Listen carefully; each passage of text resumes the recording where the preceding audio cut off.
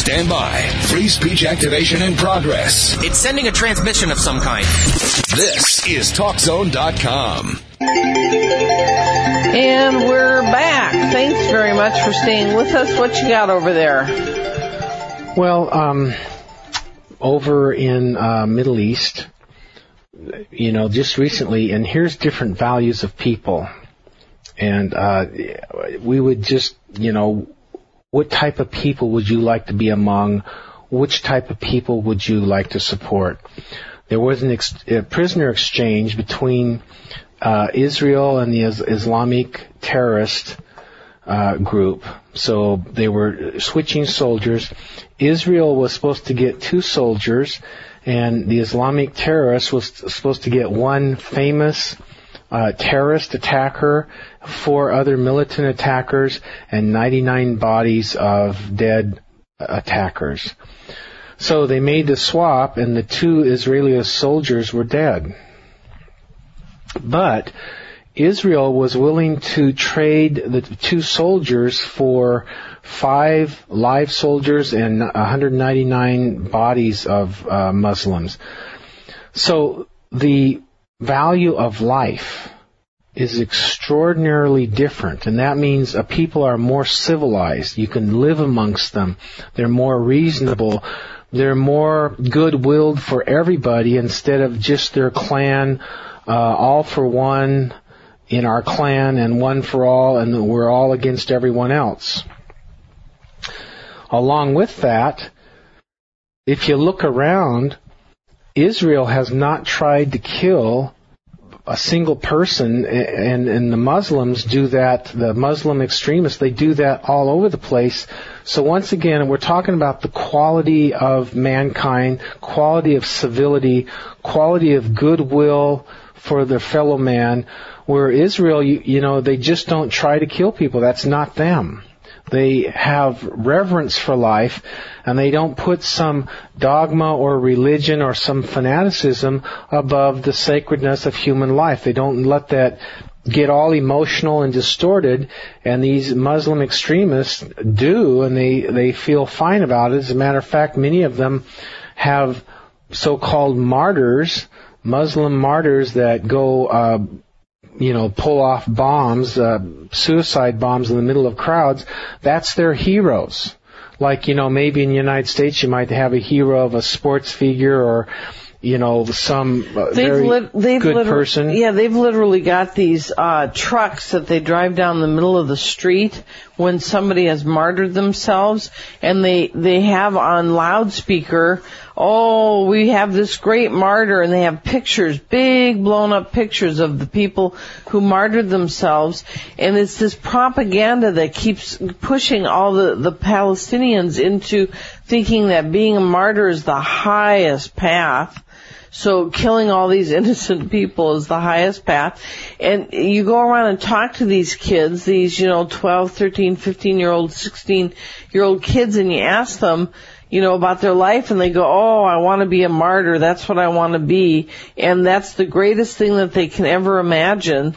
And so this is kill for God versus support life for God. There's 2 different beliefs going on here. Totally. It's terrible. It is terrible. And, that's part of the reason we're over there in Iraq and Afghanistan is because these schools, literally grammar schools for kids that are teaching hate, propagandizing, brainwashing hate, we need to be over there so that they can see a different thing.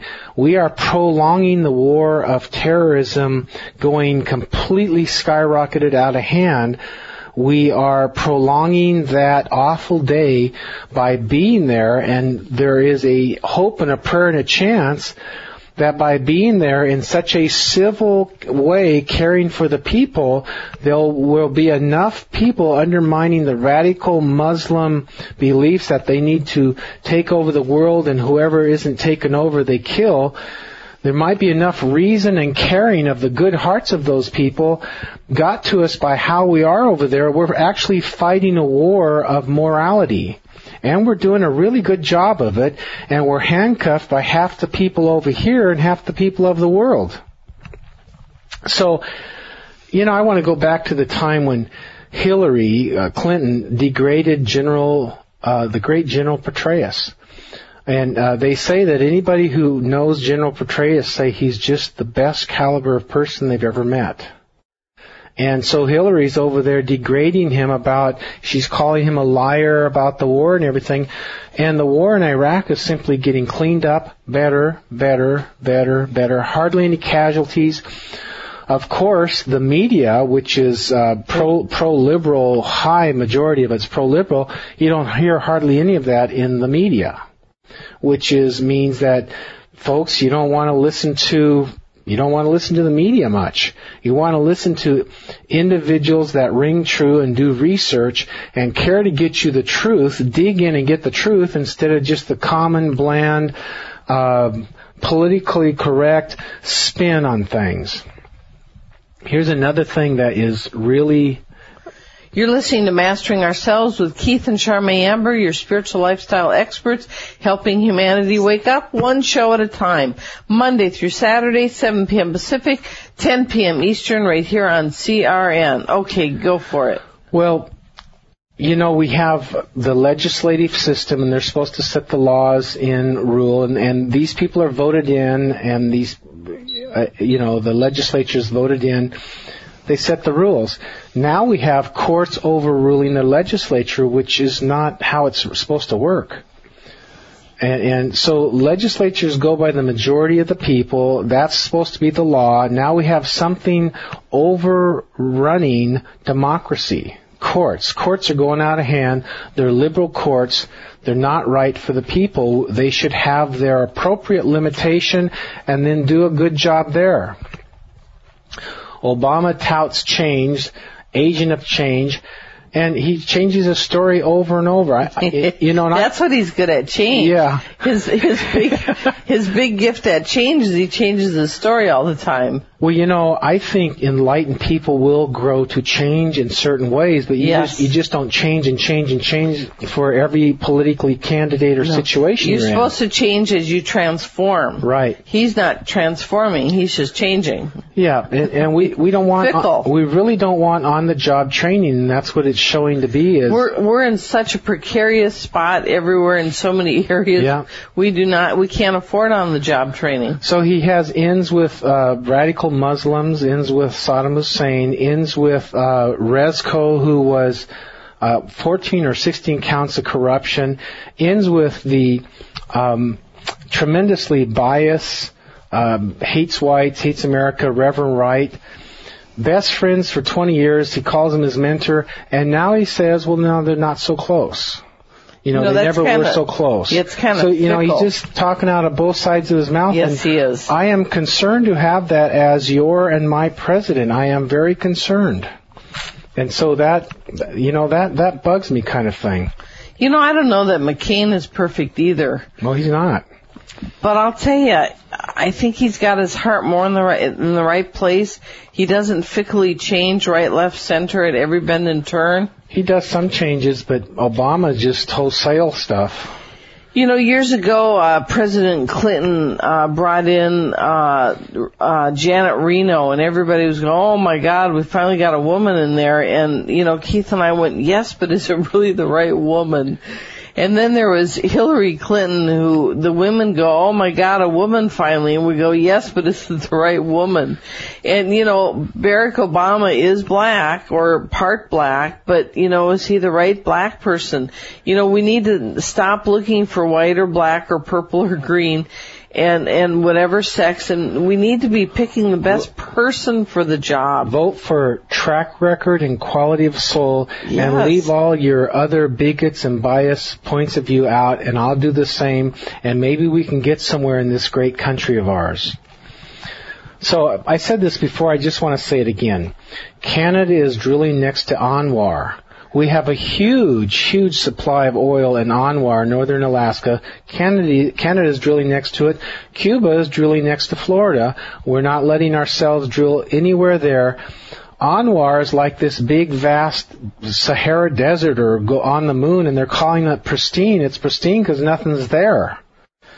So while Canada's doing that, Cuba's is doing that, Mexico's doing this, China's doing that, drilling everywhere, we're sitting here really good with our environmentalists, not drilling anywhere, going to hell with our finances at the gas pump. Does that make any sense? This is what the Democrats have voted us in over the years. 10 years ago, some of this was up and they voted against it, and now we're just in the hole by, what on earth do you think is in these people's mind? We're paying $700 billion a year to other hostile countries for our fuel. Man, where is this going? Isn't that crazy? It is crazy. And let's pull our belt in, folks. Let's carpool, take the bus. Yeah, let's not waste so much. Let's not waste so much. Barack Obama says, let's buy fuel from others, and let's not self-produce, and let's raise the tax of fuel at the gas pump.